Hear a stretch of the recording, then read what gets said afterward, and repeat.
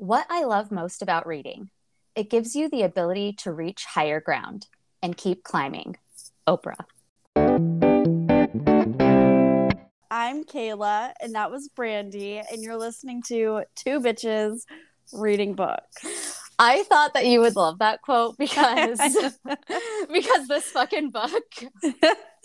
I don't want to climb anywhere except back in bed, but whatever. I saw this quote this morning because obviously I waited till the last second to find a quote, just like we waited to the last second to finish the book. But I'm looking at this quote and I'm like, this would have been the quote like for the first episode of the book when we were like, I can't wait to be better people. And now I'm like, I shouldn't have read chapter 9. I cannot wait to get your take on that. Okay, dude. Oh my gosh. You know what's so funny is I feel like I barely remember 6, 7, and 8 now after reading chapter 9. I've read it twice now to try to see if I felt differently about it after last night, but I'm still taking the same takeaway. So let me see what my first note in chapter 6 is. Chapter 6 is, you're wrong about everything, but so am I. I still, in chapter 6, like, I love everything that he says in chapters 1 through 8. Like, he's perfectly cynical, just like me. My first note on this chapter, though, is page 116. And he's talking about how each individual gets to decide what is enough. And I just felt like that was really fucking empowering. His personal story that he's talking about at this point is like his first breakup. And he thought that they'd be together forever like you do, like with your first boyfriend or girlfriend. And realized that sometimes love isn't enough. And then he was like, wait a second, is love enough? Maybe it just wasn't enough for her and I, but maybe it will be enough for me and someone else if that's what we decide. So I thought that was really empowering before he pulled the rug out from under me. Well, I did a couple like sarcastic notes on here. But like my first real one that's not sarcastic is I'm constantly reevaluating myself. It's on page 116. It's like the last chapter or the last paragraph. Just as present Mark can look back on past Mark's every flaw and mistake, one day future Mark will look back on present Mark's assumptions, including the contents of the book, and notice similar flaws. And that will be a good thing because this will mean I have grown. So I'm just always looking back at like things I've done. And I'm like, oh, I could have done this better. So then I just try and strive for it better. One thing I really did take out of this chapter that I really liked was everybody is wrong. You're wrong about something. I'm wrong about something. But just like everyone's wrong. There's nobody right. Like your opinion isn't right. And so like my opinion's not right. So like that really like woke me up and I was like, holy shit. And then he was like, no one knows what they're doing. We all just fake it. What was I just posting about yesterday? But that really resonated with me too. And it like made me think about, I'm sure you've heard me say a million freaking times before that I don't know what I like, but I know what I don't like. And I felt like, you know, that resonates with me because that's kind of the way I think anyway. I'm much better at deciding what's not good than what is good.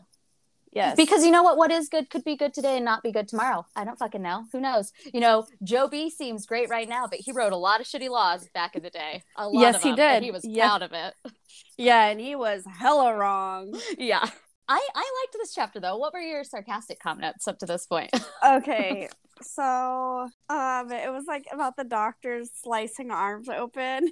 It's like cure diseases. Oh yeah. I said, trying that because my colitis. And then it said, women believe said women believe that rubbing dog urine on their face had anti-aging benefits. And I said, I bet men told them that. I bet they did. But you know what? We still rub some gross shit on our face too. So just don't really look too deep into what all those ingredients are, especially in the expensive stuff.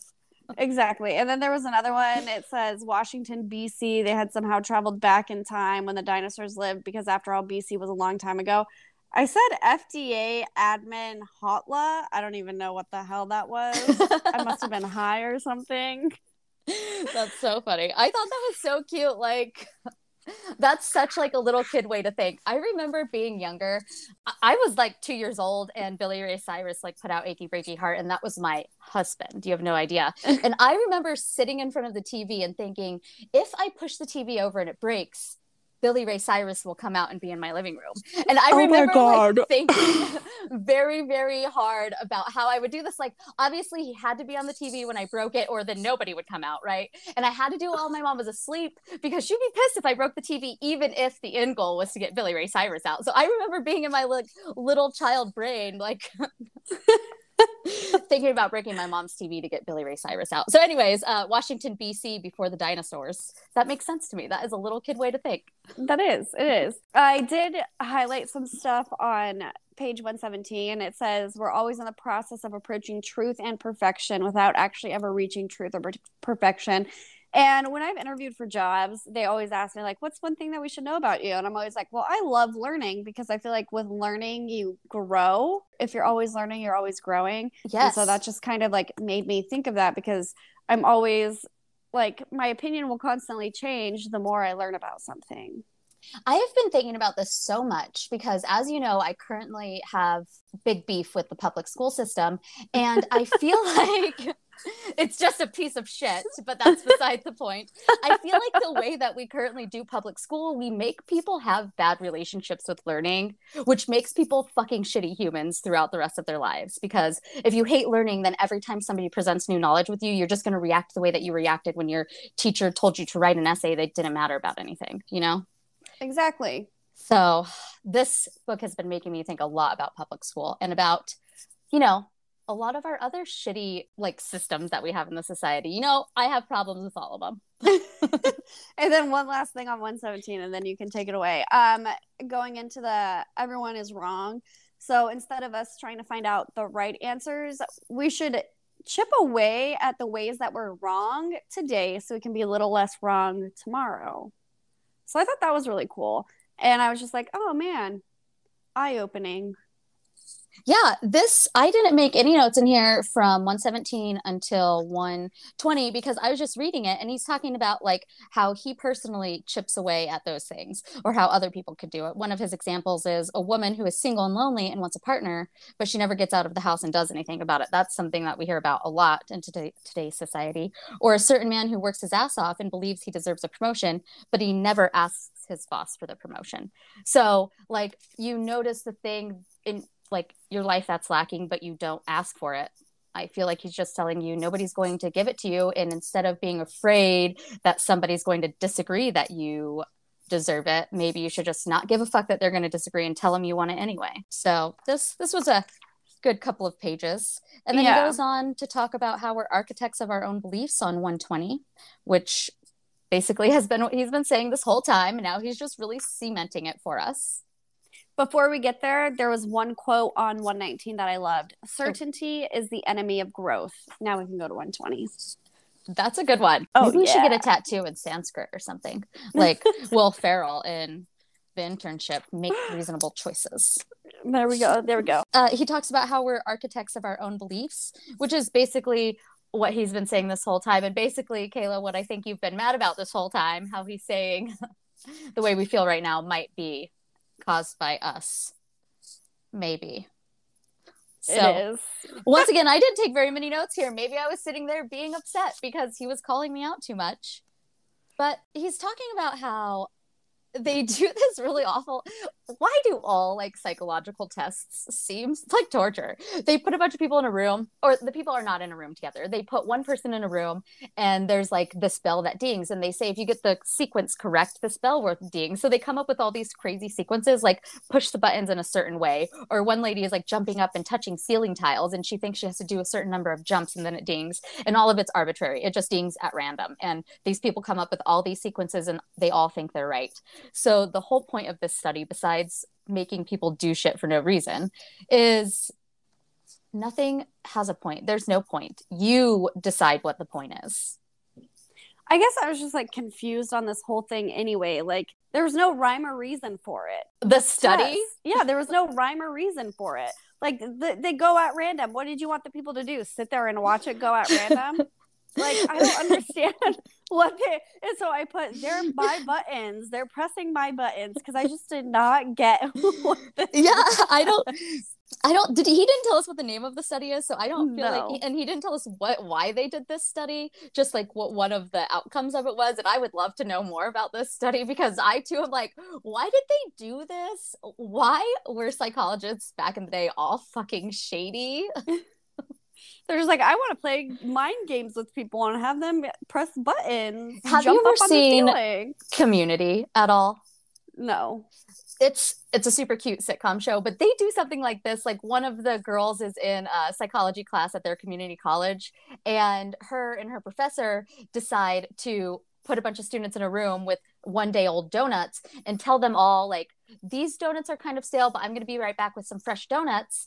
And they were sorting people based on intelligence. Like, the smarter people will wait for the fresh donuts, but dumb people will take the stale donuts. And they had those people wait for like 16 hours for fresh donuts, and people were crying and like breaking down. Oh my god. That's what probably happened in this fucking room. Probably. Anyways, I don't understand the point of this study, but I think Mark's point is to tell us we get to decide what the point is. Okay.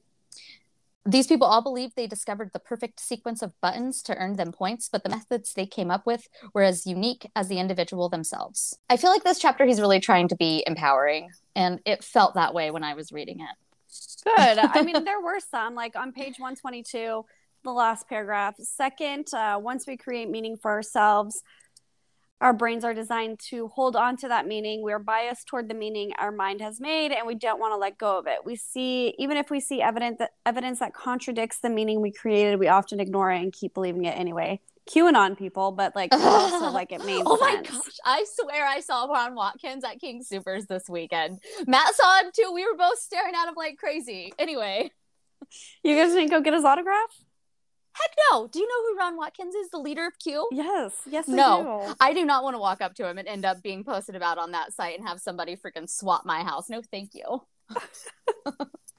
That's what I feel like happens when you get involved with those Q people. No, leave me alone. I don't even want to say anything about it. You just watch the documentary. Just watch the docuseries. And then on 123, I like that all beliefs are wrong. All beliefs. Yeah, I really liked pages 122 and 123. He starts 122 saying our brains are meaning machines, and that is such a good way to think about it, because they're just a bundle of nerves. And then he talks about how even when we remember shit, we don't remember it right, because our brain colors in the blanks to make it a cohesive story so that we can remember it easier. And like in the news, people remember stories better than they remember facts. Your brain knows that. Mm-hmm. And I wrote here, our brains really just be making shit up, don't they? They really do, though. That's funny. And then this leads into the dangers of pure certainty. That makes sense. Your brain does whatever it wants. So being purely certain in and upon yourself seems like maybe it's a bad idea. Oh, this is why you like Erin. Wait, did you like Erin's story? I thought she was like stage 5 clinger. Oh man, I did like Erin's story just because this shit was wild. I wish it would have been on a TikTok. Gosh, this is so good. Like, so Erin, I don't know how they knew each other before. He kind of goes into it. They meet. She says he's cute. They hook up. They meet at a self-help. Oh. A self-help convention. Probably one that he's hosting, because he fucking writes self-help books. And he was probably one of the fucking speakers. He doesn't say that. It's just a self-help seminar. And then he says, of course I slept with her. And then a month later, she invited him to uproot his life and move across the country with her. And he said, this struck me as somewhat of a red flag, so I tried to break things off with her. It's like, tell me that this story isn't just straight from the trashiest of white trash. I love this shit. This is what I live for, actually. Well, I'm just wondering, like, what would happen? What would have happened if he would have moved? How does he know that he wouldn't have been happy with her? Right, he does it. It's all about your perspective, Mark. You get to decide what the point is. Mm-hmm. I wrote in here, men are stupid and I don't respect them, because like, if I ever heard a story that went with that, this is it. So Erin had like been in a bad car accident. She medically died and was dead for a few minutes, and then came back to life believing that she could cure death. She like cured her rabbit of some like disease through like taps. And have you ever heard of these like this like tapping? It says the way that Lazarus was resurrected, and yeah, I do think that happened in the Bible, and it happens in some shows. Like, have you ever heard of this? No, I just think of manifesting taps, where like if you have like anxiety somewhere, if you just like tap yourself like 3 times, it goes away or something weird. I mean, it's got to be pretty similar, right? So she just tapped the disease out of the rabbit, so she thinks that she can cure everything in the world, and Mark needs to be with her to do it. And she's even willing, because it's been years and years now since they hooked up, to be a throuple with him and his current fiance. They're like literally having sushi. And she's talking about why they need to be a throuple and how Mark's fiance shouldn't feel threatened by her at all. And this is just, I love this. This is what I live for, y'all. This is why I read Daily Mail every day. How would you feel if you went to dinner with a stalker of Matt's, and she's like, we have to be all together. We all have to be together. I'll be the throuple. I mean, it depends. If she's a fucking hippie and her job is tap healing rabbits, I don't know. She's not going to get me a heated floor. But if she's a neurosurgeon, maybe we could talk about it. What's the hot tub situation? No, I'm just kidding. I don't think it would get to a dinner because, like, no offense, Mark, but you've engaged with her at some point. You got to a dinner, so you've said, okay, let's have dinner. Like, file charges or something. Yeah. Like, I don't know. I just want, if I was truly like, felt like we had to sit down and speak with this person to make her stop, I probably just wouldn't even go there, and I would just call the cops, because you can't talk to crazy people. You just can't. You want to know why? Because they get to decide what the point is. Oh, right?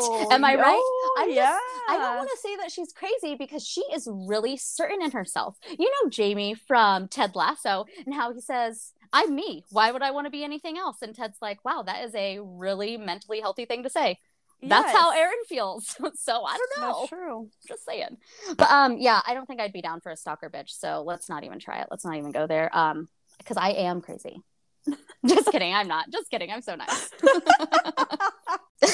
Anyway, so they're at sushi, and she's like talking about how their special relationship was going to be the harbinger of the new age of permanent peace on Earth. She sounds crazy. Like, I wish I could have been there. I wish I could have been at the next table over, because I would have been like, I would have been recording. I would have just been like all eyes on them. Shit out of it. I so wanted to. I'd be like, Orlando, let me tell you what she's saying. Yeah, right. Like, let me sit next to you and you pretend you're talking to me, and I'm just gonna just be here, okay? Like, just be chill. Oh man, this is so good. But anyways, they talk about like thousands of emails and all this shit, and this all leads into like what are we even getting from the story except a high from all this drama? I don't even know. Because she felt right in her way of thinking, even though he was telling her, no, you're wrong. So yeah, but you know what, I kind of feel like maybe right. She's the most mentally healthy of all of us, because she is so certain of herself. Yeah, that's crazy. I want that level of certainty in myself, even if it's batshit crazy. Isn't Mark telling us that like it doesn't matter what other people think about the things that we think are important? Exactly. I don't know. This is an interesting tidbit. Now that I'm rereading it, I'm kind of having different thoughts. Still delectably dramatic, and I'm so glad that I know it, though. So perfect. He like goes into evil after this, though. Yeah, he does. The concept of evil. I don't think this bunny tapping lady is evil. She's just a little out there. Yeah, she's just you could probably get a restraining order against her. Screws a little loose. Yeah. So this one also talks about like rape and stuff, and it talks about certainty, and it says men rape and abuse women out of their certainty that they're entitled to women's bodies. So again, he's talking about entitlement and stuff, and he calls that evil and says people never believe they are evil, rather they believe that everyone else is evil. And it just kind of, to me, boils down to narcissism. Yeah, I really liked this paragraph about the entitlement too, because I'm sure that you know that I think entitlement is ruining the world. Like, it's basically criminal. Mm-hmm. Entitled people usually are criminals. And they are, though. He also starts talking about the Stanford projects in this. Oh, yeah. I heard about that on You're Wrong About, right? Yeah, you remember that? And he just, like, goes over how these like people at the Stanford prison project, it's at the Stanford school, obviously they take some students and they make some of them guards and some of them normal people and like have them punish them, and it escalates. But that story is like so much more crazy. And if you have not heard about it, I feel like you should listen to the You're Wrong About podcast about the Stanford experiment, because the guards really felt entitled and they really psychologically tormented their classmates for days. And the professors not only allowed it, but basically encouraged it. So it's very interesting. And I feel like it's just kind of swept under the rug now. It is. And then when there was a guard that didn't want to do that, they got fired or taken off the project. Right. Yeah. And he like spoke out and didn't like he gets silenced or something in the media. I feel like it's a whole thing. Yeah. But this is a perfect example of entitlement. These kids were classmates 10 seconds before, and then the teachers are like, hey, you're guards and you're prisoners now. Act accordingly.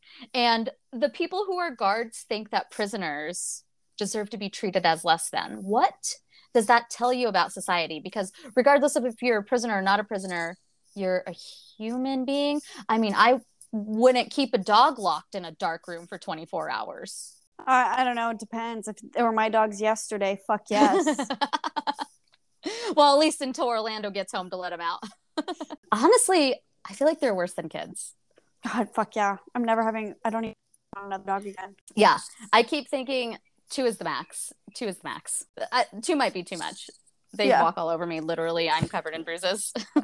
Mark says here at the end of page 127 that the pursuit of certainty often breeds more and worse insecurity. And I like that, because if you're trying to be certain about yourself, you have to like think about every little thing and make sure it's all like good and perfect, right? All the time. That's very stressful. That makes you think about things you didn't realize that were imperfect about yourself that don't even freaking matter. On 128, there was going more into like, if you feel unappreciated and under acknowledged, it doesn't help. And it goes down into like this one paragraph. It says, and in these moments of insecurity, of deep despair, that we become susceptible to an insidious entitlement, believing that we deserve to cheat a little to get our way, and other people deserve to be punished, and that we deserve to take what we want, and sometimes violently, so criminals. And you just said criminals are entitled. I'm telling you, that was the paragraph I really liked on page 128 too. I wrote, so to be happy, maybe, hopefully that will happen. But I mean, a lot of this makes sense to me. Uncertainty removes our judgment of others. It preempts the unnecessary stereotyping and biases that we otherwise feel when we see someone on TV, in the office, or on the street. It relieves us of our judgment of ourselves. We don't know if we're lovable or not. We don't know how attractive we are. We don't know how successful we could potentially become. The only way to achieve these things is to remain uncertain of them and be open to finding them out through experience. Which I have a problem with that, because I love judging people, so... Stop trying to take away all our hobbies, Mark. Yeah. Do you remember the Ted Lasso episode where he beats Rupee in darts? Yes. And he's talking about that "be curious" quote that he saw, and how all of his bullies weren't curious. This part just reminded me of that. And I think about that scene in Ted Lasso all the time. You know what? This book, I don't know if we covered it in the last podcast or if it's in this one, but when he talks about going up to talk to random people and they're like, oh, I can't do that, and they're like, you should. It reminds me of Ted Lasso, because Ted Lasso can have conversations with just anybody. A lot of this reminds me of Ted Lasso. Like, the only thing that Ted Lasso does that I think is not Mark Manson approved is that he's like kind of positive all the time. But yeah, I think that's a coping mechanism, and maybe in the next season, now that he's done some therapy, he won't be positive all the time. Watching that show and reading this book at the same time is very nice, because Mark can be harsh and Ted Lasso is nice. Ted Lasso is very nice. On 129, I liked right after that paragraph, it goes, the man who believes he knows everything learns nothing. Correct, because you don't ask any questions. You refuse to accept any knowledge that aren't part of your preconceived notions. So you can never grow. But then also, like, that's kind of a double-edged sword, because how many times, like, when you've started a new job, and maybe you don't do this, or maybe it's just me, but like, even if you're like 6 months in and you ask a question, or 3 months in and you ask a question, people look at you like you should already know that by now, or why are you so stupid to ask that question? So I feel like this kind of goes with, like, people need to be more open to others asking questions. Right. Well, you know, if those people were more curious, they would be more accepting of curiosity, because they wouldn't be wondering, like, why are you asking this question? Why don't you know this already? They wouldn't. I feel like he talks later about how our capitalist society makes us think that you should already be somewhere. And we're all just trained to think that everybody should know what we know already, which in reality, if everybody knew what we knew already, then we would be obsolete. So that wouldn't really work well. Exactly. And we wouldn't have two political parties, and we would have universal health care. So so many things would be better. But anyway, there'd probably be a lot less people, though, right? Probably. So then we go into Manson's law of avoidance. I love to avoid. Yeah, me too. He says, the more something threatens your identity, the more you will avoid it. And that feels very fucking obvious. Yes. Murphy's Law, it's whatever can go wrong will go wrong. And you know what? That is anxiety, my friend. Yes. I think that Murphy had anxiety. Yeah, I think so too. And that's why Manson came up with his own law, because he didn't like Murphy's Law. Yeah, he's like, I'm done doing anxiety. Sorry, guy. We're moving on. And he's talking about how there's a certain comfort that comes with knowing how you fit in the world. Anything that shakes up that comfort, even if it potentially could make your life better, is inherently scary. And I'm like, yeah, I hate change. It is scary. I can't find out the end result of every single option right now before I choose. Pass then. I'll do nothing. But like he said, not choosing is choosing, right? Exactly. I've been thinking about that a lot. Well, going back to like picking out things and trying to like know what's going to happen, that is why I look up spoilers to competition reality TV shows like The Challenge. I read the last page first because I need to know. If I am having anxiety through it, I'm just going to stop it, because I'm like, why the hell am I putting myself through all this anxiety to watch a stupid ass show that doesn't really have anything to do with me? Right. I don't want to read a whole ass book if it doesn't end the way that I want it to end. I'm not dedicating hours of my life that I'll never get back to not having the result I want. But according to Mark, we're thinking about it the wrong way. Well, he can fuck right off. We're wrong then. We're always wrong. That's the name of this chapter. You're wrong about everything. On page 131, he talks about like just not doing things because you don't know if it's going to happen. Just kind of like what you already talked about. And so there was one thing of like fear of setting boundaries. He said you avoid telling your friends that you don't want to see them anymore because the ending of the friendship would conflict with your identity of being a nice, forgiving person, which I feel like could also go with fear of setting boundaries. Yeah, that's really good. And that's an interesting way to look at it, too, when you're afraid of hurting somebody's feelings. Why? Especially if it's going to be better for you in the end. But how can you be an empath, but also, like, set boundaries for yourself? Because every time I think about it, I'm like, oh, my God, I'm going to hurt this person's feelings. And sometimes I would rather hurt my feelings more than hurt that person's feelings. You have to decide which problems you prefer to have. Can I just block them? Like, I'm trying to figure out how block to break everyone. I'm trying to figure out how to break up with my esthetician, the one that does my underarms, because I just like, it's just a mental draining every time I go. And like, I don't know how to break it up.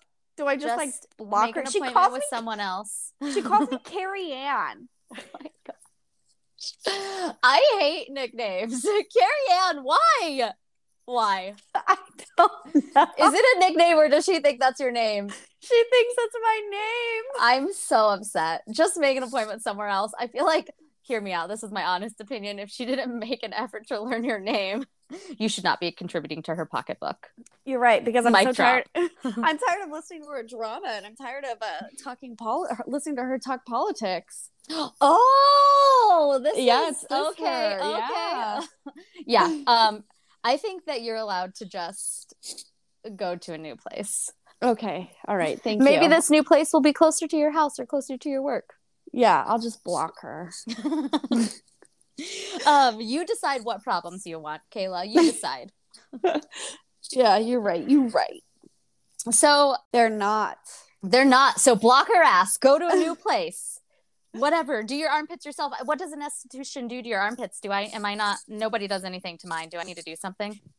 She waxes them, and I feel like it's because my armpits grow back so quickly. Like my armpit hairs grow back so quickly, so I just get them waxed. But I'm planning on getting them lasered this summer. So Right. I want to get mine lasered too. So we'll see who goes first. I want a real good deal on it because I want it to be like $15 a pit. Okay. That's how much I feel like a pit is worth. That's how much I feel like a pit is worth too. So if I can't get it for $15 a pit, I don't want it. I'm waiting for that deal.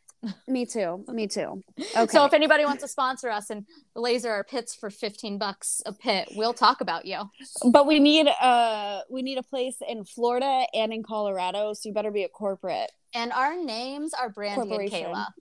Yeah. Brandy and Kayla. Anyways, so we're giving up these values that don't suit us anymore because they don't make any fucking sense once we look at the core of them. And this leads into killing yourself. God. Right? He talks about Buddhism yes. and how you just like to become a Buddhist, you have to be suicidal about your invaluable self, basically. About your ego. That's what yes, it is. You're that's killing really your good. ego. Mm-hmm. Yes, that's good. You are killing your ego. The you who thinks you're entitled to a certain outcome of every certain thing that you do. And it basically says that you don't have to do that. And he goes on to like people like emailing him like, how do I do this? How do I do that? How do I do this? And he's like, you just do it. Yeah. He's saying that when you're asking yourself, how do I ask someone to marry me or something like that, you have to get rid of all the arbitrary like things that don't really matter in that question that are giving you anxiety. Like, will people be watching? Will she say no? Because I guess the real answer, like the real question, the real value there is, do you want to marry her? You know, but also if she's already said no and you're stalking her, stop. It's not cool. You need to reevaluate your values. And he's talking about like people that have problems again, and he's like, I have both some good news and some bad news for you. There is little that is unique or special about your problems. That's why letting go is so liberating. I wrote in my notes at this point that this book makes me feel very self-centered. Felt like I was meditating. Yeah, right. He basically says you're a narcissist when you feel like your problems are unique and special, because you feel as though your problems deserve to be treated differently, that your problems have some unique math to them that doesn't obey the laws of everybody else's universe. So his recommendation is don't be special. Don't be unique. He kind of rewinds it back to the first chapter because he talks about that then. And I feel like this book is like how not to be a narcissist. But then I also feel like Mark is kind of a narcissist in a way because this was his book. I think didn't he kind of say that he is? I think so. Yeah, I think that I kind of am a little bit. Maybe we all are. You know what? Honestly, I think infants come out being narcissists. So maybe the whole fucking point of life is to just be a little bit less of a narcissist than you were yesterday. Okay, I need to hear this theory. Girl, no. You cannot tell me that you do not believe that all babies are little sociopaths. They only care about themselves. They'll wake you up in the middle of fucking night screaming because they're wet on their bottoms. Are you kidding me? They don't even like, no. They have to be in order to survive, though. Like, they have to only focus on numero uno. Like, the only reason they like you is because staring into your eyes brings them comfort and reminds them of being in the womb. The only reason they love you is because it makes them feel good, okay? And then once they turn 3 and they start bitching about that sippy cup and telling you that their nursery teacher is their favorite person in the world, you're like, yeah, Brandy was right. Little fucking narcissist doesn't care about anything. You know what? I take that back. That shit is not. Last night, he hates going to bed. And last night, I went to bed at 7:00. I said, I'm going night-night. He goes, okay, I'm going night-night too. And grabs my hand and takes me to bed. Oh, that's so sweet.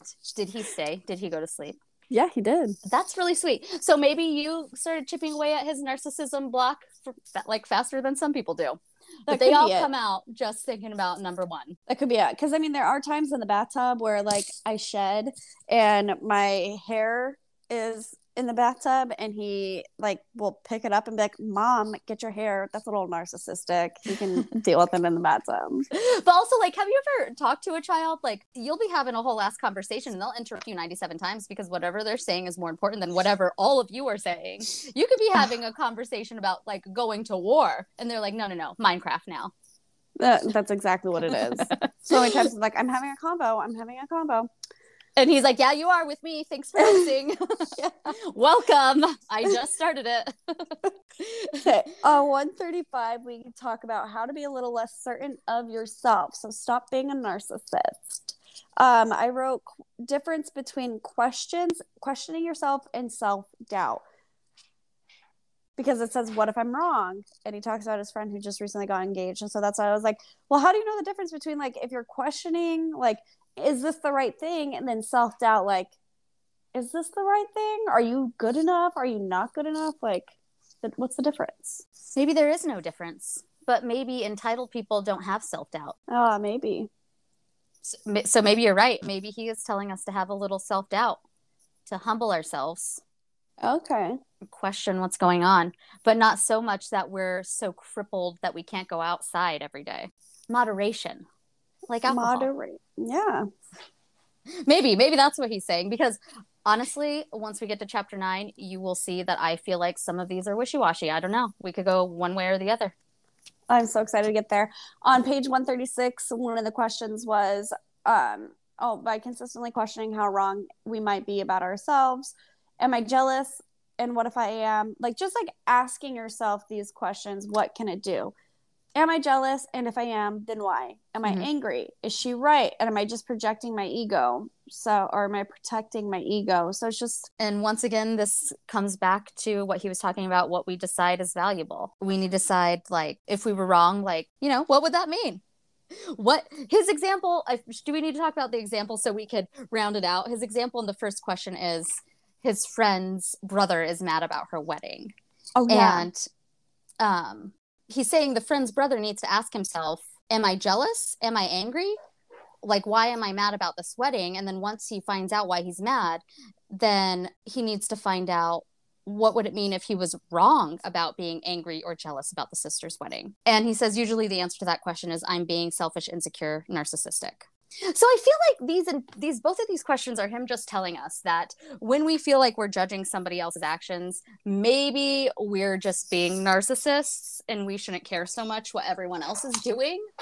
That's what I'm thinking. Also, I like in question 2, Aristotle wrote, it is the mark of an educated mind to be able to entertain a thought without accepting it. And I just keep thinking about the conspiracy theorists. They be entertaining. They're in there, actually. No, it's not entertaining. They're fully in there. Yeah, they have immersed themselves into that way of life. That's crazy, right? I don't know, were there so many conspiracy theorists like way back in the day before the internet, or is it just so much easier to find shit that doesn't make sense from people who make it sound good? I think it's just so much easier to find stuff on the internet now. But I mean, there were still conspiracy theorists before this, because I mean, people thought George W. Bush did 9/11. George W. Bush literally wears Velcro shoes. He has orchestrated no terrorist attacks. Leave my grandpa alone. A little bit higher IQ.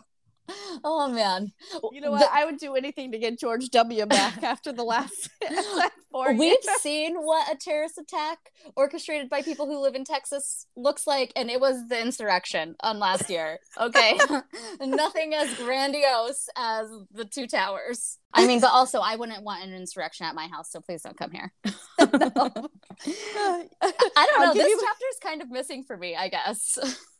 Question 3 is, would being wrong create a better or worse problem than my current problem for both myself and others? So he's talking about his friend's brother, and he said, what are his options? Continue causing drama, which is A, continue causing drama and friction within the family. B, mistrust his own ability to determine what's right or wrong for his sister's life and remain humble. Trust her ability to make her decisions, even if it doesn't live with the results of his love and respect for her. I was also wondering, like, What about intuition? You know, sometimes when you get like a gut feeling, like when you meet a bad person and you get a gut feeling, you're like, oh, that's a bad person. What if he has this feeling because it's a gut feeling? Yeah. I don't know, because sometimes those people are just bad people. It's hard to tell. How do you distinguish from one or the other? I really liked question 3. I feel like you could apply this logic to a lot of like things, but what about that random situation where it really is a bad fit or he's an abuser or something? What if her brother knows something that she doesn't? But also, how do you get people out of abusive relationships? You just have, I don't know. I think that's a question of a lifetime. I think when you figure that one out, yeah, I think that you can't. I think that the best thing that you can do when you know somebody's going to be in an abusive relationship is just cut him out. I'm just kidding. Kill him. If you can do that and get away with it like Kaya, but most of us are just going to have to be there to support that person whenever they ask for the support, so that when they decide to leave, they feel like you're a person that they can turn to without being judged. Oh my God. Yeah, you're so right. So even in this guy's situation, if his bad feeling is that his sister shouldn't marry this dude because he's an abuser, he still needs to tamp that shit down and not cause drama with the family, because in the end, when she decides to leave that abuser, she's going to feel like the brother is not someone that she can trust, to not be like, well, I told you so. Why are you coming to ask me for help now, when she's already been kicked while she was down and been convinced that she's stupid, you know? Yeah. So even in that situation, you know, I'm going to talk about Ted Lasso again because they want to talk about Beard's toxic relationship. Remember? And Hickey says something, and Ted and Nate and Roy are all like, you can't say anything. He's just going to get mad. He can't say anything. And that's the truth. You can't. No. You can't. Even if they're like complaining about it to you, you just have to like agree with what they're saying in the moment. And then when they're happy about it again, agree then, just so you're an ally. Yeah. And that sounds like you're enabling them, but that's what you have to do to keep the better peace. than getting carved out and not being an ally when they needed it, I think. Or you could wedding crash, burn that shit to the ground. Ooh, option C. Fun. Yeah. You could new girl it. Put a badger in the ceiling. Oh yeah, you could new girl it. Cotton Eye Joe, put that shit on repeat. Get some Nick Miller in there. That'll lower the steam for sure. He finishes this chapter like one way that I really, so when I was a teenager, I was like going through a lot of shit like teenagers do, and I thought like everyone was wrong and I was right and all this stuff. And isn't that so embarrassing to think about now? It is. And one thing that like really struck me hard was I was fighting with literally everybody. And so I like took a step back and I was like, I'm the common denominator of all of these arguments. It's me. So what am I doing wrong that's pissing everybody else off? What can I do to change how I am perceiving myself, or how I'm giving myself to the world to make everyone not be pissed off? And that's what he kind of says. He says, if it's down to me being screwed up or everybody else being screwed up, it is far, far, far more likely that I'm the one who screwed up. Yeah. And this kind of circles back to the chapter when he was talking about what good values are and what bad values are. And he says good values are values that we can control immediately. And like there's something that we can control, like our mindset or whatever. And just continuing to cause drama in the hopes that somebody will listen to you is not controllable. It's not something that you can control. What you can control is shutting the fuck up about it. The better choice is the thing that doesn't leave us hoping that somebody will do what we want, even though it seems for damn sure like they won't. Yep. And I love this. If it feels like it's you versus the world, chances are it's really just you versus yourself. I wrote mic drop right after that. And that's how we ended chapter 6. That was a big chapter. That was the longest chapter, I think.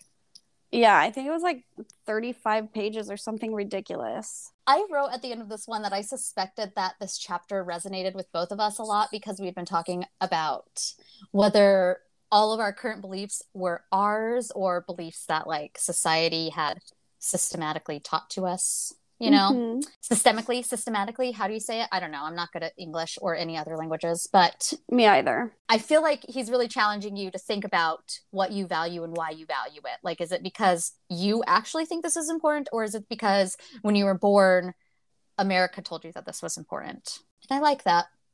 That's what I'm trying to do every day. And it kind of got, so on Sunday or this past weekend, whatever, I went to the Pride Parade and I had my son in it, and then I felt kind of bad because I was like, one thing I don't want to do is push my beliefs and my views on my kid. Like, I really want him to think for himself and just gather opinions by himself. And so I was just like worried that maybe I was pushing my views onto him. And then I sat there after reading that and I was like, I wasn't pushing my views. I was instilling my values to him. And then I was worried about what people would say about that. Like, people were like, oh, Kayla's taking her kid to where the gays hang out. And so then, like, that even gave me more anxiety. But then I was like, it doesn't matter because I'm the one that's raising him. I'm the one that is going to live with him for the next 18 years. So. Right. Also, on the opposite edge of that, the alternative was for you to not take him. And in my opinion, leave him out of something that he would enjoy and leave him out of being involved in your life. And I feel like that's not a good set of problems either. So I think that your choice was better for lots of reasons. Me too. Me too. And kids are going to probably like your values, at least until they go out to school or into like more public places, because you are their role model, the one that they have. And they're so fucking strong-willed, like they'll make up their mind if they disagree with you quick, fast, and in a hurry once they're exposed to other things. So why not gently expose them to the things that you think are right, so that they have a big heaping pile of things to choose from once they get to school and it's all Republicans all the time. You know? Yeah, on that note, failure is the way forward. Yes. But I don't mean through public school.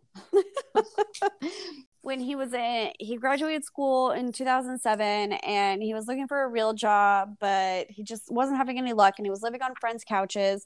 And then he got a real job and he realized he didn't like it and he wanted to do internet stuff, and he realized if he did internet stuff he would be at the same exact place that he's at now, so why not try? Failure itself is a relative concept, which I've been talking to you about starting business, and so this chapter kind of like got with me because it's like, why not try? Because regardless of what I do, I'm going to be back where I am now.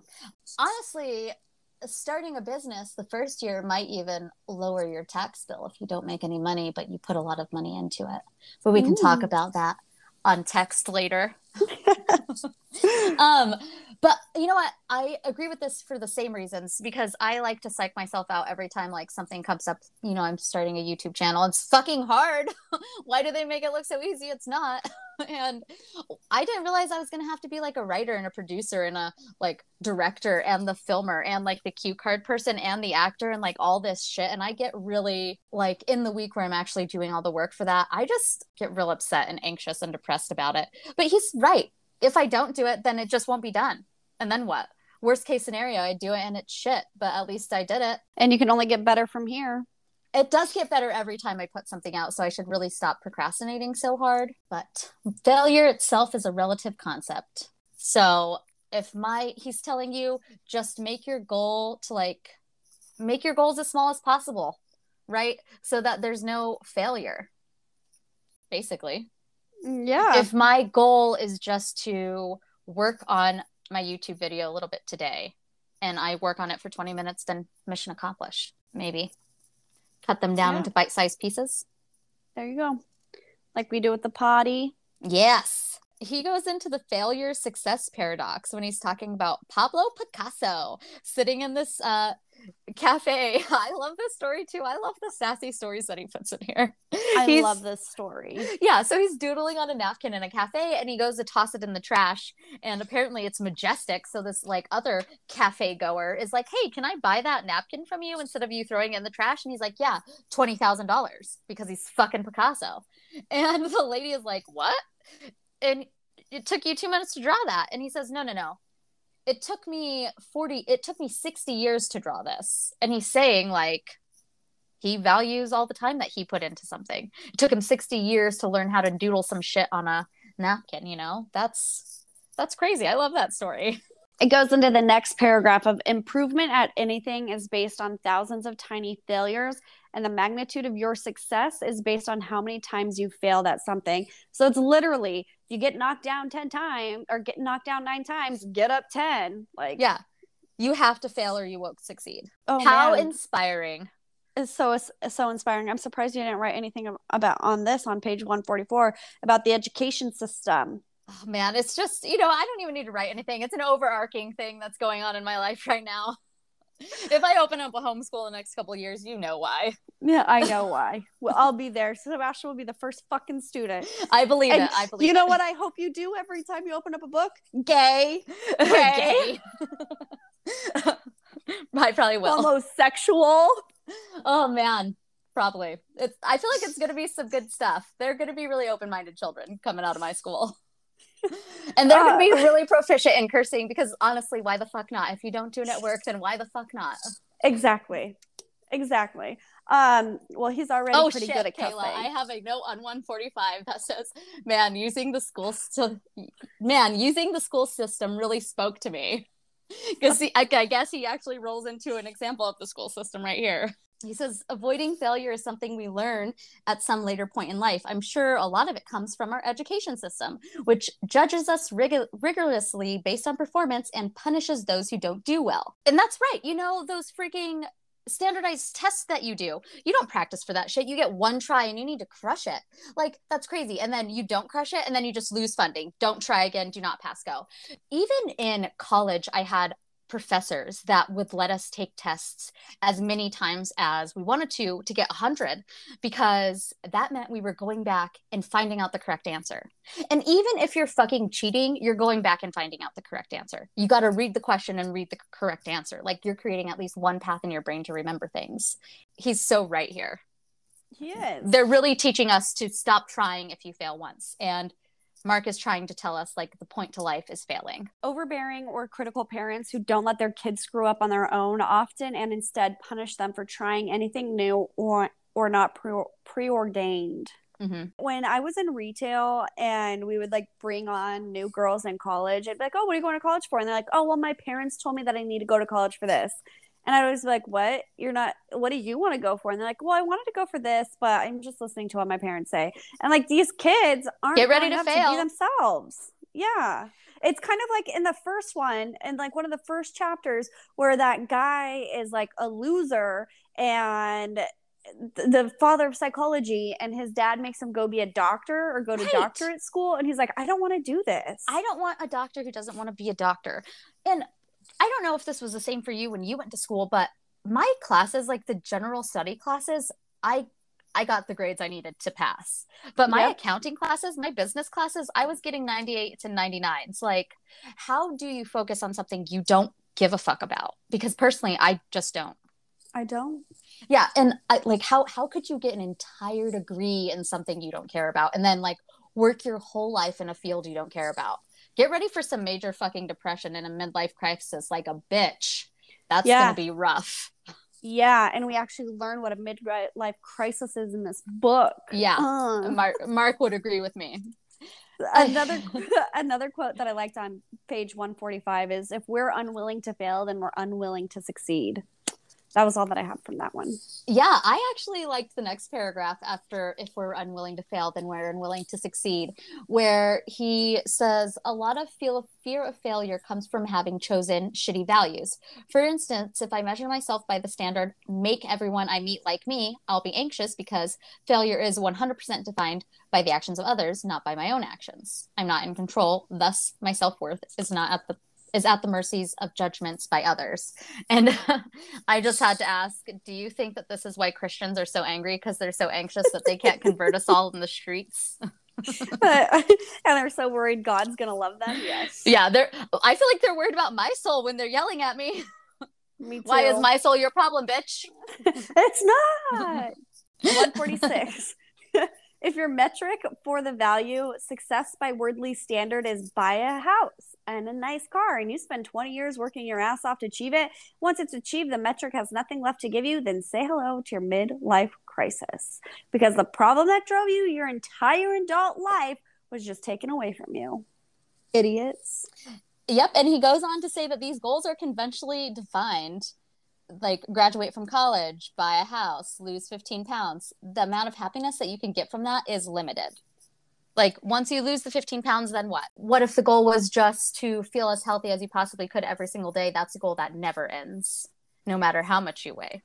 Exactly. And he said it'll be helpful when it may be helpful when pursuing quick short-term benefits, but as guides for the overall trajectory of your life, they suck. Mm-hmm. And like he said before, we don't want to chase short-term highs. We want to chase feeling good from solving long-term problems. And then he says on page 147, pain is part of the process. He's talking in this part. This book is just so topical right now, given the war, you know. Yeah. He's talking about how Holocaust survivors coped with traumatic experiences in the war, and how the survivors were just so much more appreciative and feeling happy about life after.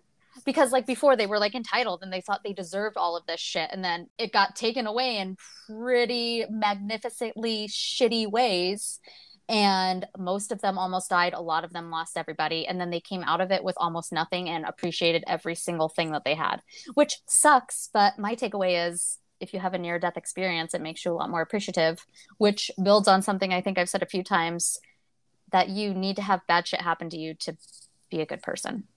Or at least you need to see bad shit or hear about bad shit. It moves on. He's still talking about how like pain often makes us stronger, more resilient, more grounded. Like cancer survivors feel stronger and more grateful after they win their battle for survival. And like, yeah, of course, like after you get out of a car accident, you feel like so happy to be alive, right? Like, of course, almost dying makes you feel appreciative of life, but that is not something that's sustainable. You can't almost die every day. No. And he says some of our proudest achievements come in the face of the greatest adversity, but you can't have that every single day. You would die young because of anxiety. Yeah, so I don't know how he expects us to appreciate life near-death experiences every single day, because I can't think about near-death experiences every day. I do like this. You could call it hitting bottom or having an existential crisis. I prefer to call it weathering the shitstorm. Choose what suits you. Yeah. Another thing about choosing your life. He's right. But he says we need some sort of existential crisis to take an objective look at how we've been deriving the meaning of our life and then consider changing courses. And I said, oh, perfect. Then I'm doing everything right. I really like the next page, though. He gets into his VCR questions, which is... I love this. Yeah, he's talking about how when he got a new VCR, obviously his parents didn't care to learn it, but he did. He plugged everything in. He pushed all the buttons. He knows how to operate VCRs. And now every time he plugs something in, he can just program it. And that's just the way millennials work now. Millennial men. That doesn't work for me. I think it's just the men who did that. But anyway, so now every time his parents get a VCR or any kind of electronic thing, they're like, hey, Mark, plug this in for us. And then hail him as some sort of tech god, as you guys know, boomers do. And they're always like, how did you do this? How are you so smart? And he just says all questions that are rooted in your inability to change your own behavior are basically VCR questions. Like when you're too scared to ask out that pretty girl, saying, how do you get the motivation to go ask someone out? You're actually just scared to change your own behavior and stop being a pussy, basically. Just shut up and do it. He has a little paragraph in here talking about his parents' generation and their technophobia. And I just can't help but like say, this is why we shouldn't have old ass politicians. Joe Biden, I bet you could not plug in a VCR. He probably couldn't. But I mean, he probably has people for that anyway, so. That's no excuse. I mean, you're right. But I mean, rich people are also ruining the world, so. Yeah, you're right. What do you think about VCR question? Does that make sense? Yeah, that does make sense. And I think that that's probably right. Like, he makes it seem like it's just like the easiest thing in the world. But it's not. Nope. He makes it sound so easy, but I feel like he told us about self-reflection or self-awareness, and then he's just like assuming that you're going to be self-aware through the rest of this. And that's hard. It is not easy peasy lemon squeezy at all. How do you just walk up and talk to a person? You just do it. You just do it. Yeah. And then he says, like you were saying, the problem was that his emotions defined his reality. It felt like people didn't want to talk to him. So he came to believe that people didn't want to talk to him. But he says the world is a simple place where two people can literally just walk up to each other at any time and speak. Honestly, I didn't love this, though, because I do not want people to walk up to me at any time and speak. I would prefer if you do not approach me. Don't, actually. That makes me feel weird. But theoretically, the world is a place where you can just walk up to somebody and say, hi, how's it going? Are you enjoying the weather today? What's your dog's name? That's true. That's true. And he goes on to say more about the VCR questions. I won't lie, this is going to feel impossibly hard at first, but you can start simple. You're going to feel as though you don't know what to do, but we've discussed this. You don't know anything. Even when you think you do, you really don't know what the fuck you're doing. So really, what is there to lose? Mm-hmm. He says a couple paragraphs above that many people, when they feel some sort of pain, anger, sadness, drop everything and attend to numbing out whatever they're feeling. Their goal is to get back to feeling good again as quickly as possible, even if that means substances or diluting themselves or returning to their shitty values. But he says you need to learn to sustain the pain you've chosen. When you choose a new value, you are choosing to introduce a new form of pain into your life. So relish it, savor it, and welcome it with open arms.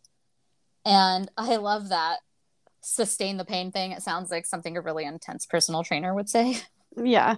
Oh, I He's can't really do another squat. Yeah. He's personal training our minds. We're doing a squat hold, and then we're going to do some pulses after this. So buckle up, baby. Damn. So the next one is the do something principle. This might possibly be my favorite part of the book, the do something principle. I think so too, because so I'm just going to skip all the way down to 153 at the bottom. There might be more in the top, but the thing that he got from his math teacher. Mm-hmm. If you're stuck on a problem, don't sit there and think about it. Just start working on it. Even if you don't know what you're doing, the simple act of working on it will eventually cause the right ideas to show up in your head. Yes. And I love this. When you have a big project at school or a big project at work, my go-to thing is to procrastinate because I just don't know where to start. And then once you actually start, finally, the night that it's due, you're like pounding out 9 hours of work in 5 hours. And then it's due in 5 seconds and you realize you could go another 4 hours. And if you would have just done this the night before, you could have had a whole 24 hours. That happens to me every time I do anything. Oh, yeah.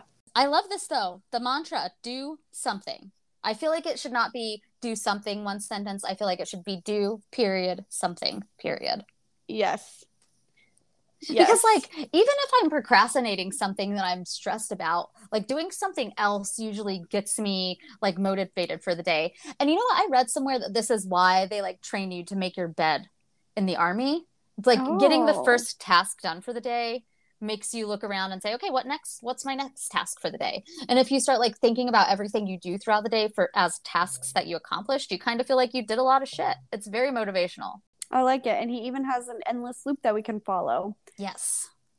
Inspiration, motivation, action, inspiration, motivation, action. And then back to inspiration.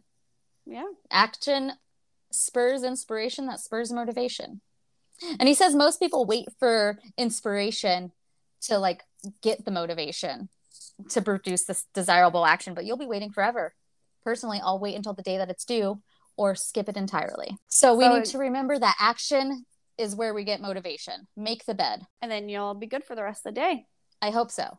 I really like to call this period where I'm waiting till the last second my procrastination phase, and it feels vital to me currently, but I'm going to try to stop. Okay, let me know how that goes. We'll see. I actually, before we move on to the next chapter, my last takeaway from this was, you know how, do you remember in school, or maybe your school didn't do this, but I feel like my schools always made us, like we had to sit there and like come up with a 5-year goal and then a 10-year goal and a 50-year goal. And we always just had to have, like every year we were coming up with goals that we were writing down that we were supposed to be working towards. And I feel like that goal-oriented like mindset that they forced us to have, like feels a little bit like a detriment because now we're all 30 and we don't own houses and we feel like we're not doing anything right. Yeah. And it's at no fault of our own.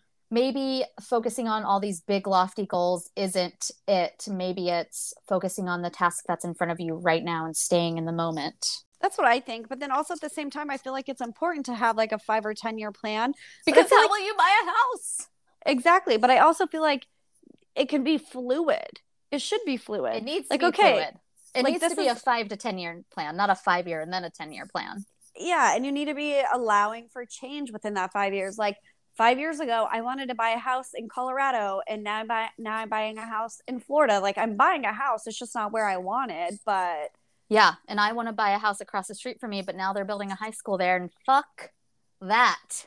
I'd rather live in a swamp. Choose your problems, man. My problems, I do not want high school kids driving near me when I'm walking my dogs. Yeah, no. or at all, if possible. So do something. Start simple. Make it a goal to listen to someone else's problems and give some of your time to help that person. Just do it once. Or promise yourself that you will assume that you are the root of your problems next time you get upset. Just try the idea and see how it feels. So I agree with like you being the focus of your problems, but I feel like going into someone else's problems, and it is kind of contradictory because I think he talks about it later about solving other people's problems, nothing for you. So I don't know. Because also if you're giving the people the solution to their problem, most of the time they're not going to use it. So it's just going to piss you off even more. Right. Right. So I guess when we're talking to our friends and giving them advice, knowing it's going to go in one ear and out the other, we have to remember that what we find valuable out of this situation is our effort here and not what we can control or what we can't control, which is what they do with our effort. Okay. All And right. maybe, like, instead of getting mad at them for not listening to us, maybe we should appreciate them because they would hear us out and give us advice that we could ignore in that situation too. Okay. That Maybe. makes sense. I'm talking out of my ass. Anything that I say that sounds insightful at all, I immediately forget, and I do not apply to my real life. So fuck everything that I say, by the way. I'm just trying to get where he's going. Well, you're getting there.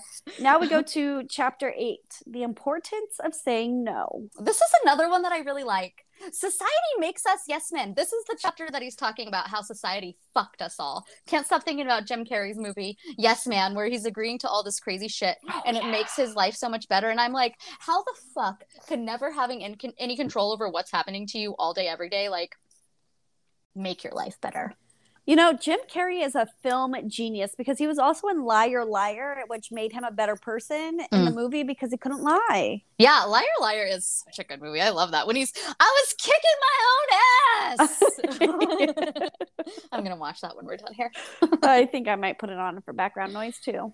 Honestly, I'm really intrigued by Jim Carrey and his whole freaking journey that he's had since he lost his fiance, I believe. Grief? Yeah. Man, that'll change you as a person. Yeah, chapter 9. Can't wait to get into it. Yeah. So the importance of saying no. Mark is an entitled shithead. Can we just say this chapter is about him getting bored of traveling after his 55th country. He doesn't realize like how lucky he is. Well, I guess he does because he says that he's lucky, but yeah. So he's talking about how he went through this phase where he just like sold everything and traveled around to 55 different countries because he was entitled. He had spent a few years overcompensating for the inadequacy and social anxiety of his teenager years. And as a result, he felt like he could meet anyone he wanted, be friends with anyone he wanted, love anyone he wanted, have sex with anyone he wanted. So why would he ever commit to a single person or even a single social group or a single city or a country or a culture? If he could experience everything equally, then he should experience everything equally. So he went on this trip around the world because he felt like he was entitled to experiencing everything. He says one of the biggest lessons that he took was absolute freedom by itself means nothing. Because while he was gone, he saw that his friends back home were getting married, having kids, settling down, and he was missing out on those things. And he talked about one place that he really loved, which is really strange to me, is St. Petersburg, Russia. And he loved it because these people were blunt and just told you how they feel. He went on a date with a girl, and like first 2 minutes in, she told him he was boring. She's told him he was stupid. Oh, stupid. I love that he says he traveled to St. Petersburg, Russia. The weather sucked. Snow in May. Are you fucking kidding me? And I said, you're obviously not from Colorado, Mark. Yep. But yeah, he's right. He says, I mean, you're right. He says that Russia really opened him up to the way that Americans are stifled in the way that we communicate to each other. We're told that to give somebody a bad feeling from our words is bad. And in order to not give people bad feelings from what we say, we must always be nice, even if we disagree. And in Russia, they're like, fuck that shit. If you said something stupid, that doesn't make any fucking sense. QAnon supporters, we're going to say it's stupid and doesn't make any fucking sense. I did make a note here that said, as long as you agree with the Kremlin, though, right? To stay out of prison. Yep. Don't tell Putin he's stupid. Then you'll go missing. He's basically talking about how travel is a fantastic self-development tool because you get exposed to cultures that are different than yours, and a lot of them are much different than here because we're really, really fucking buttoned up and everything is about money and shit. So we don't talk about sex. We don't talk about what we're really thinking. We're not honest with each other. And you can never really trust another person, because something that is an asset in the United States is being able to lie to someone's face and be a completely different person when you leave. Like being able to switch from business mode out of business mode is an asset in the United States. Being a fake person is an asset in the United States for capitalism. Capitalism. You summed up the paragraph I was gonna read, because I really like this one where it says,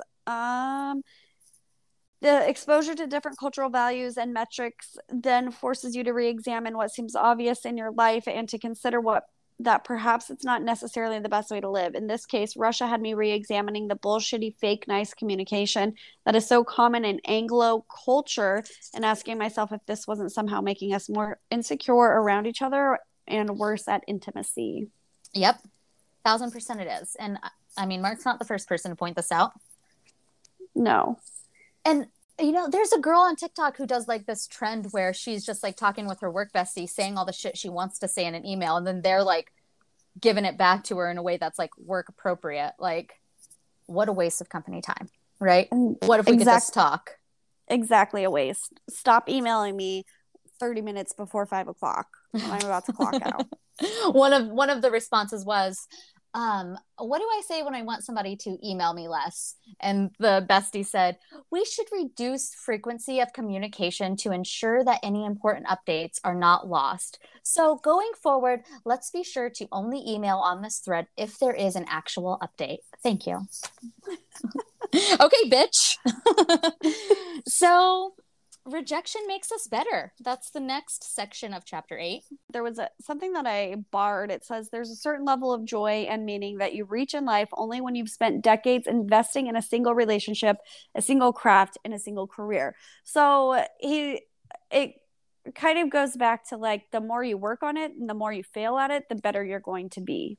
Yeah, I really like this. And this, I feel like, falls back on his thing where he's telling you to decide what you don't like. Like, decide one thing and reject all the others. But first, you got to weed out all the things you don't like. Yes. It's interesting that this womanizer decided to choose marriage. Why is it that most men choose that? These women are amazing. That's my only assumption in this point. It is. Oh, I liked 165. If I'm choosing to judge myself based on my ability to have open and accepting friendships, that means I'm rejecting trashing my friends behind their backs. And I get 100%, but what about sometimes when you have to vent? What happens when like that pissed you off and you need to go to your boyfriend and you need to be like, listen, let me tell you what this fucking bitch did. Anything that you say to your boyfriend doesn't count. That's basically like talking to yourself. Okay. Good to know. But no, I don't talk shit about my friends. Unless you're really fucking stupid. And sometimes I need to go, listen to this. Also, I just like to tell Matt everything that's going on all the time. So if you text me and it's interesting, I'm telling. Yeah, same. That too. He likes to know the drama. His friends are way less dramatic. God, what is it? Yeah, that sounds boring, but okay. He's saying that basically we're always going to be rejecting something. And I really like that. Like, I'm a very negative person, and like, rejecting something sounds better than accepting something to me. So like, deciding that I'm going to be a YouTube star is I'm rejecting working a traditional job. And that sounds cool to me, because being a YouTube star sounds like a thing that I can't do, but I can say fuck no to corporate America. You know, that sounds like an attainable goal to me. And I could fail in a lot of spectacular ways, you know. Still, I have a lot of things that I could fail out in this little goal. So I don't know. That feels good. I like this. Yeah. Back to what we're talking about here.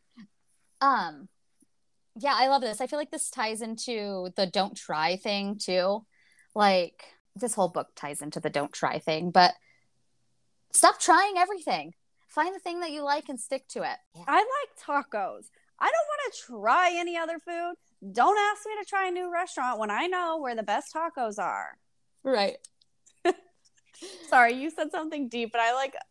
Tacos are deep. Over talk to you. Yeah, I don't know. I don't have anything else to say about rejection. It makes your life better. You need to do it sometimes. You can't be a yes man. You can't. You fucking can't. Right before boundaries, it says rejection actually makes our relationships better and our emotional lives healthier. Yep. And then we jump into boundaries, and he's talking about Romeo and Juliet, and it's fucking fantastic. He starts the story up saying, once upon a time, there were two youngsters, a boy and a girl. Their families hated each other, but the boy snuck into a party hosted by the girl's family because he was kind of a dick. The girl sees the boy, and Angel's sing so sweetly to her lady parts that she instantly falls in love with him, just like that. So they get married the next fucking day. Yeah. And then someone dies. The girl ends up putting herself into a coma. Which I didn't know about that. Like this, I learned today that, or when I read this, that she didn't kill herself at first. She just put herself into a coma. Yeah. Well, she ends up killing herself. Yeah. Because they had shitty communication. She wasn't like, husband, I'm going to take a nap for 2 days because I'm pretty off my rocker and you don't know this, but I'm crazy and I do this sometimes because we've only been married for a day. And then he thinks she's dead. He kills himself. Then she finds out that he's really dead and kills herself too. And he like rolls into Romeo and Juliet is synonymous with romance, and it's like the love story that everybody talks about. But I just want to say, I feel like he'll kill himself if he really loves you. Sounds like really toxic advice. Yes. Yes. He even says, these kids are absolutely out of their fucking minds and they just killed themselves to prove it. I put LOL. Yeah, I mean, great job, guys. Way to stick it to the man. He's talking about just like love stories in general in this one. And then how dare he talks about Jimmy Fallon and Drew Barrymore in the Red Sox movie. I can't remember what movie it is, but it's the best movie ever. So I like get off your high horse, Mark. Yeah. I said, shut up. You don't know anything. Oh man. He said the problem is that we're finding out that romantic love is kind of like cocaine, like frighteningly similar to cocaine, like stimulates the exact same parts of your brain as cocaine, like gets you high and makes you feel good for a while, but also creates as many problems as it solves, as does cocaine. Well, I don't like cocaine, so. I don't like cocaine either. But yeah, everything creates problems, right? Yes. I love his whole talk about romantic love, and then he's talking about how we didn't used to do romantic love because that made it hard to like farm and marry the people with the most sheep. Man, fantastic. It was. But now we're all pursuing this and setting poor boundaries with our romantic lovers. Like, you can't go out with your friends without me because I get jealous. You have to stay home with me. Or my coworkers are idiots. They always make me late to meetings because I have to do their jobs or tell them how to do their jobs. And then, I can't believe you made me feel so stupid in front of my own sister. Never disagree with me in front of her again. And he's just talking about how in each scenario, one person is trying to make the other person in their relationship take responsibility for emotions that aren't theirs, which is, like he said, shitty values. You know, you have to... Good values are ones where you're in control of things that you can control. He talks about healthy love is based on two people acknowledging and addressing their own problems with each other's support. There's a difference between healthy and unhealthy. Two things mainly are how well each person in the relationship accepts responsibility and the willingness of each person to both reject and be rejected by their partner. So those go along with it. There is a paragraph that I really liked. In general, entitled people fall into one of two traps in their relationships. Either they expect other people to take responsibility for their problems. I wanted a nice, relaxing weekend at home. You should have known that and canceled your plans. Or they take on so much responsibility for the other people's problems. She just lost her job again, but it's probably my fault because I wasn't as supportive of her as I could have been.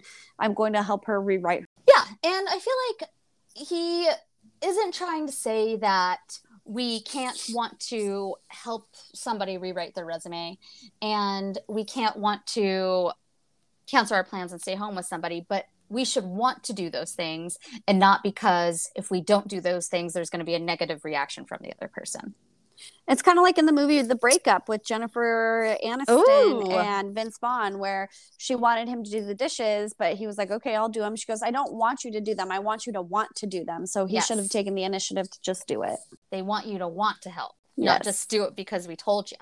Yes. I really like this. And I feel like this doesn't just apply to like romantic relationships. I feel like it applies to like friendships too, or just like acquaintances. Like, don't work an extra shift at work because you feel bad because you took your PTO.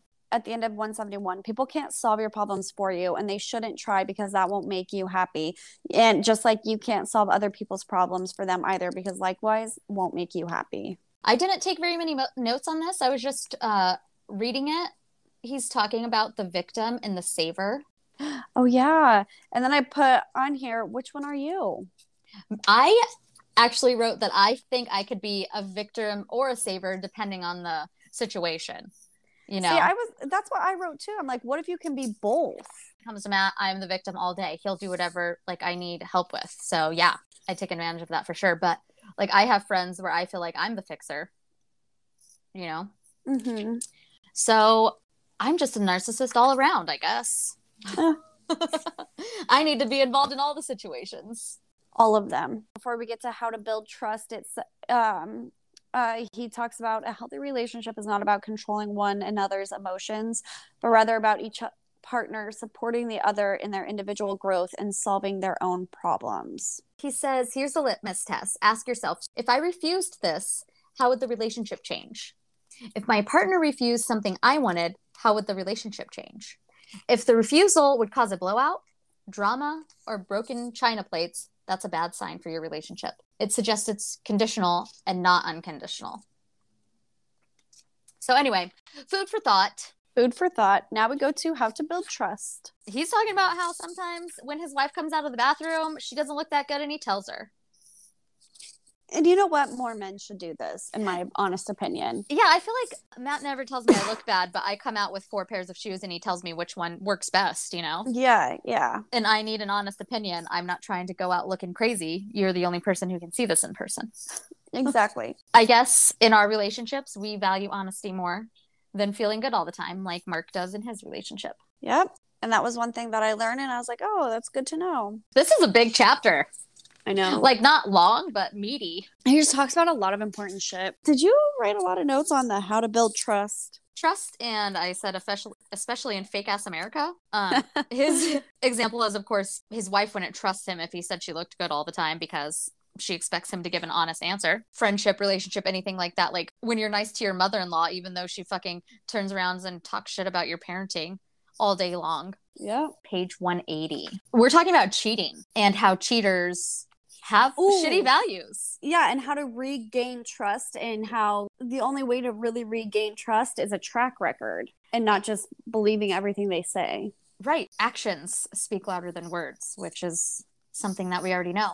And he's talking about people cheating over shitty values and like breaching trust. But then he says like he's just using this example, but there's a billion ways that you can breach trust in any relationship.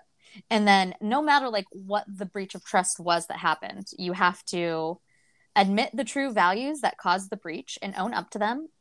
And then you have to build back a solid track record of improved behavior over time. But if you don't admit what really caused you to do it, then it doesn't fucking matter. You're never going to fix it. And you're going to keep doing it. Yep. And then he says, trust is like a china plate. If you break it once with some care and attention, you can put it back together again. But if you break it again, it splits into even more pieces and it takes far longer to piece together again. And if you break it more and more times, eventually it shatters to the point where it's impossible to restore. And then it's dust. Then you're screwed. Yeah. Because you think commitment means that like you don't have freedom. Right. Most people are like ball and chain, being tied down. They don't want to be committed. But he's saying that we're often happier with less. When we aren't overloaded with opportunities and options, we won't suffer the paradox of choice. Because he says if you have a choice between 2 places to live and you pick one, you'll likely feel confident and comfortable that you made the right choice. You'll be satisfied with your decision. But if you have a choice among 28 places to live and pick one, the paradox of the choices says that you'll likely spend years agonizing, doubting, and second-guessing yourself, wondering if you really made the right choice and if you're truly maximizing your own happiness. And this anxiety, this desire for certainty and perfection and success will make you unhappy. And so he's basically trying to tell us that we need to commit. We decided that we made this choice. This is what was going to be best for us. This is the problems that we decided that we were going to have. And we're just going to dive in and stop thinking about those other options, because let's just pretend they're not options. I really like this on 181. There are some experiences in life that you can only have if you live somewhere for 5 years, or if you've been with a person for over a decade, or you've worked on the same skill or craft for half your lifetime. So like in Colorado, experiences that I've had there, someone that lived there 1 year isn't going to have those. Or in my relationship, there's experiences in the 12 years that we've been together that people that have been together for a year probably would never imagine going through within that year. Yeah, it's true. Next paragraph, he's talking about diminishing returns, which I love. This is an economic concept, but it really applies everywhere. And it's just that the first time you do something, it's amazing. And the next time you do something, it's slightly less amazing. And the next time you do something, it's slightly less amazing. And the 50th time you do it, it's like meh. And then the 100th time you do it, it's like really meh. You know, it adds less and less joy each time that you do it. And that it goes the same for material possessions, money, hobbies, jobs, friends, and romantic sexual partners, he says. They're all lame, superficial values that people choose for themselves. And each time you take on a new partner, it's going to be a little bit less exciting than the first time you took on a new partner. He says, commitment gives you freedom because you're no longer distracted by the unimportant, frivolous things. Commitment allows you to focus intently on a few highly important goals and achieve a greater degree of success than you otherwise would. Commitment makes decision-making easier and removes any fear of missing out. Knowing that what you already have is good enough, why would you ever stress about chasing more again? It's really good. I like that. It is. It reminds me of Ted Lasso, you know? Mm-hmm. All right, so are we ready to go to chapter 9? And then you die?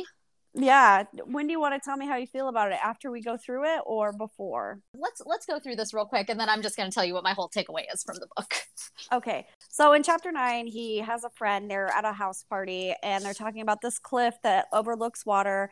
And his friend says, seek the truth for yourself, and I'll meet you there right before he dies. Well, he is really drunk, jumps off this cliff, dies in the water because his legs cramp up because he drank too much alcohol. And Mark is mourning, and in his mourning, he just kind of becomes a lazy couch potato, and he's having dreams about his friend. And his friend says, why do you care that I'm dead when you're still afraid to live?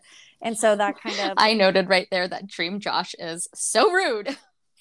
So Mark decided that he was going to change how he lived, and he went to school and he started to travel. And he says, in the face of the inevitability of death, there is no reason to ever give in to one's fear or embarrassment or shame, since it's all just a bunch of nothing anyway.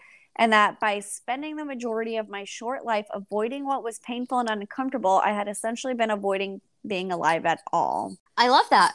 And I feel like, honestly, I went through this too, and maybe everybody does after like their first like really devastating loss of somebody, or like every time you lose somebody really close to you where you're just numb for some time. And I really like him saying that there's no reason not to do anything because everything's arbitrary anyways, which is something I really think. It is. And this chapter kind of like, I don't know, I kind of liked it. I kind of didn't like it. I'm a person that's like terrified of death.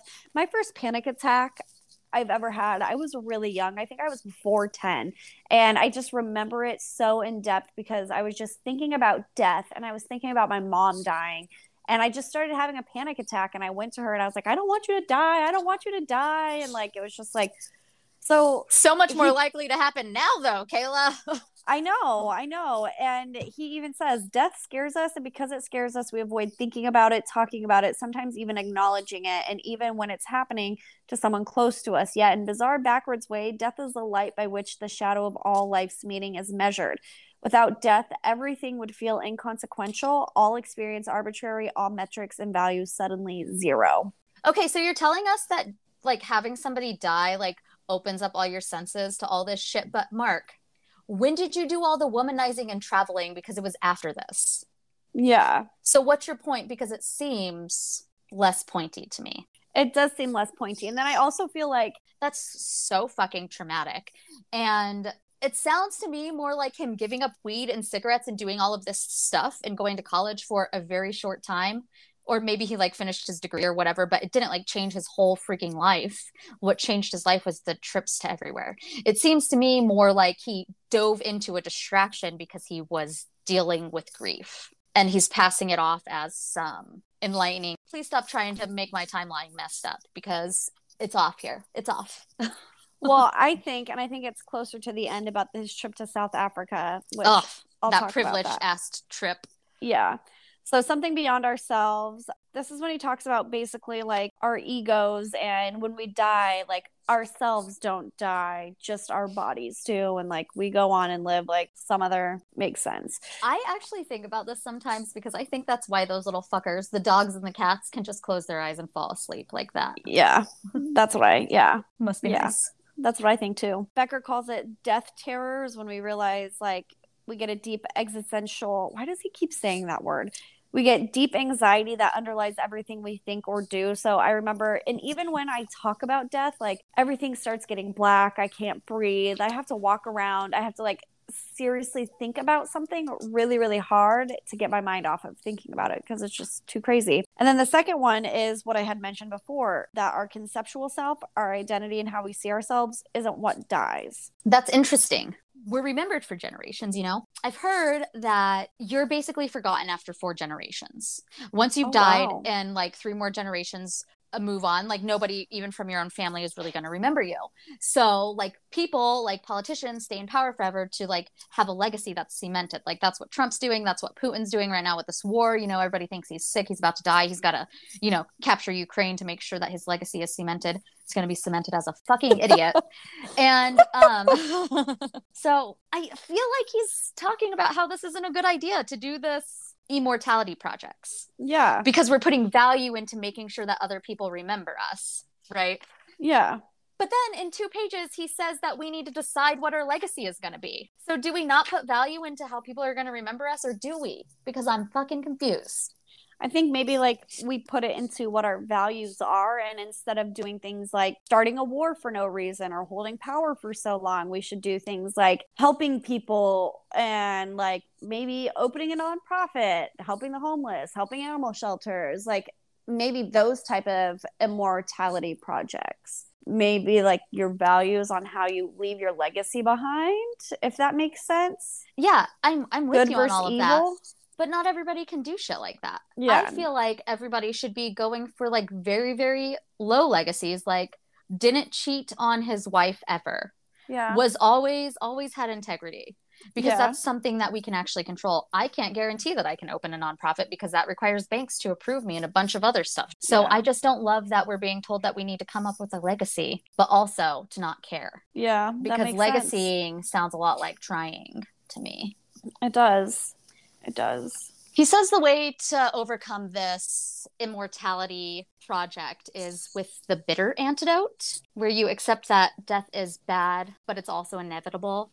So don't avoid that realization. Just come to terms with it as best you can. Try to be comfortable with our own death. With this thought, Mark decides to go on a little trippy trip to a cave, to a cliff in South Africa, the Cape of Hope. Yep, Cape of Good Hope. He closes the chapter on grieving, and maybe he doesn't say it for sure, but I think this is when he changes his life, because he climbs a rock. He gets all the way to the edge of the rock.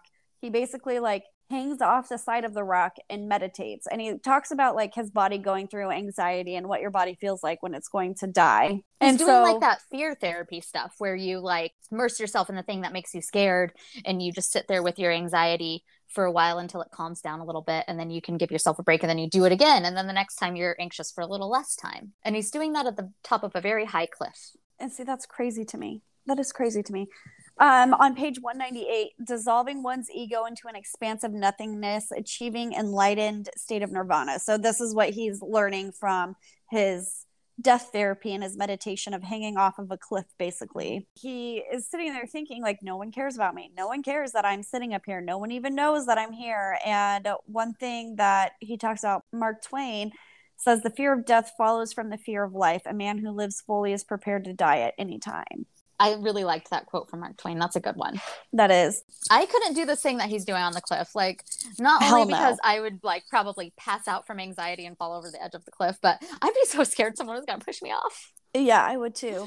Like one good wind gust. One good wind gust. And I fall down like on regular occasion. People see it. I just be tripping over air. Well, most people whittle their days chasing another buck or a little bit more fame and attention or a little bit more assurance that they're right or loved. Death confronts us all with far more painful and important question. What is your legacy? So yeah, you just talked about that.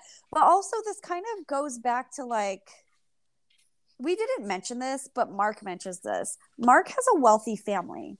So he's kind of already privileged in the point that a regular person is not privileged in this way to be able to go somewhere to experience this, to confront themselves with death. So sometimes I feel like this book is for a specific type of person. Yeah, I mean, no offense, Mark. I just feel like you're kind of leaving out like regular working class people in a lot of this. This whole Cape trip is very privileged because most of us cannot confront death looking off the top of a cliff because we have jobs, we have kids, we can't go to South Africa. Yeah. And I just didn't like how he says, what's your legacy? And then he goes on to say, how will the world be different and better when you're gone? What mark will you have made? What influence will you have caused? They say that a butterfly flapping its wings in Africa can cause a hurricane in Florida. Well, what hurricanes will you leave in your wake? And I just feel like this is so backwards to everything that he said in this book, because why are we putting value into what everybody else is going to remember about us? How can we guarantee that other people will remember us? That's a bad value, isn't it? Changes like the way people choose to live. Like some people are childless. Some people, when they die, they don't have kids. So guess what they leave behind? They probably have sisters and nephews and stuff, but the nephews probably aren't going to remember them like that. I'm sure lots of charities and shit are good to their core. But if I've decided that my legacy is I need to start a nonprofit and that's the only way that I'm going to be remembered, don't you think I'm going to do whatever the fuck I need to do to make that happen? Do you watch Ozark? Because they're starting a nonprofit and they are crazy. They're not good. Yeah. Chapter 9, I just hate the way he closed out. I just feel like it was really flip-floppy, and if he would have stopped on chapter 8, I would have taken a lot more away from this book. Chapters 1 through 8, like, really, they told me a lot. On page 200, we need to believe that we're a contributing component to some much larger entity, that your life is but a mere side process of some unintelligible production. And that feels entitled to me. Because didn't he just tell us 2 chapters ago to not think that we're so important that something special is happening to us? Yeah, and then even on page 201 at the end of it, it says you are great already, whether you realize it or not. But what if I have shitty values? Then he just talks about how this guy is like, are you okay? And he smiles. He walks up to him. He says, I was seeing you at the end of the cliff. How was it? Mark says it was beautiful. And then the dude says, is everything okay? How are you feeling? And Mark says, alive. Very good for him. I'm glad that he had this big transformation. Me too. I do feel like Mark missed the mark a couple times in this book. Yeah. I feel like we both really liked Crawdads. This book, I would probably rate a 6 out of 10, only because while it helped me a lot, I feel like I've come around as a better person, or not even a better person. There's things in my life that I'm going to start doing more of, influenced from this book. But I think like it just kind of missed the mark in some way. I completely agree with you. I would probably give it like an 8. I was hanging on his every word from chapters 1 through 8. The way chapter 9 rounded everything out just missed for me because I felt like it was really contradicting a lot of the points that he made in earlier chapters, and just felt very entitled. Like, a good friend of mine died in a terrible way and I got over it in 3 months, and you too can just quit your life and move on. But I don't want to shit on Mark because maybe that worked for him. Probably won't work for me. But I think I'm going to reread this book because he gave me a lot of good questions to ask myself while I'm being self-aware that are already helping me. You know, I really liked the don't try concept. I feel like putting pressure on myself to try to do a million things that don't really matter is dumb. And I really like the setting boundaries portion. Stop trying to put so much stock into other people's reactions and put more into your own reactions, you know? Yeah. So for those reasons, it's an 8 for me. I will probably reread it while we're driving to Vegas. See if I get another take. You guys are driving? Yes. That's awful. I don't like it. Funny. I'd rather just be in the car. Also, I can catch up on podcasts and shit. Yeah, you're right. I can't vape on the plane. True. Do you think you'll reread this book? No, I won't. I will Absolutely not ever. Nope. What was your biggest takeaway? I think my biggest takeaway is that focusing on the problems that I want. I like to get caught up in thinking about problems that don't exist yet, like if my HOA is going to be cunty whenever we move. And instead, maybe I should be focusing on the problems that come from the businesses I'm trying to start and things that I want to do every day. You know? I like that. Yeah. What's your biggest takeaway? Besides chapter 9 sucked. It was like the final season of Game of Thrones. I would say my biggest takeaway is just putting my effort into caring about, like, choosing what I care about. So like I used to be like, really like uptight about work and like, oh my God, I'm not good enough and caring about that. And I felt like maybe I neglected Sebastian too much. And now because of this book, my priorities have shifted. Like, even though chapter 9 sucked, I still feel like I got something from it. I interpreted it differently, like maybe spending more time with Sebastian, so he'll maybe want to bring his kids around me or something along those lines. If he has kids, he doesn't have to have kids. He can choose whatever he wants to do. That's important to say because, you know, some parents disagree. Yeah. My priorities have switched. I like that. And I completely agree. Like, I'm really thinking about, should I be mad about this right now? Should I be worried about this right now? Is this my problem? Is this someone else's problem? Is this a problem I even need to have to achieve whatever I'm trying to achieve? Like, I've been thinking like that so much since I started reading this book. And I like that. I hope I keep doing it. Well, good. Maybe we'll check back in like 6 months and see where we're at with that from then. Right. And if I never pick up another self-help book again, then fuck it. I'm not even trying. I'm just taking Mark's advice and not trying. There we go. But I have one that we should read. It's called Untamed. You should look it up. Ooh. Should we talk about the next book we're going to do? Yeah, Moss? Let's do it. I mean, we decided to read Moss. I don't know if it's Mouse. I think I'm probably going to end up just saying Mouse because I'm from America, from the United States, and I don't know how to pronounce things. But I've been calling it Mouse, so I think that's good. We're going to do a quick intro up for this book next week. But I think when we do the first real episode, we should probably... Do you want to read the whole book in one go, or do you want to split it in half? It's 155 pages. Can we split it in half, please? I think that's good. So we'll read the first 3 chapters for our first real episode. Next week, we'll be here with an intro episode, and we'll talk more about when our next episode will air then. I think that's all we've got. Bye. Bye.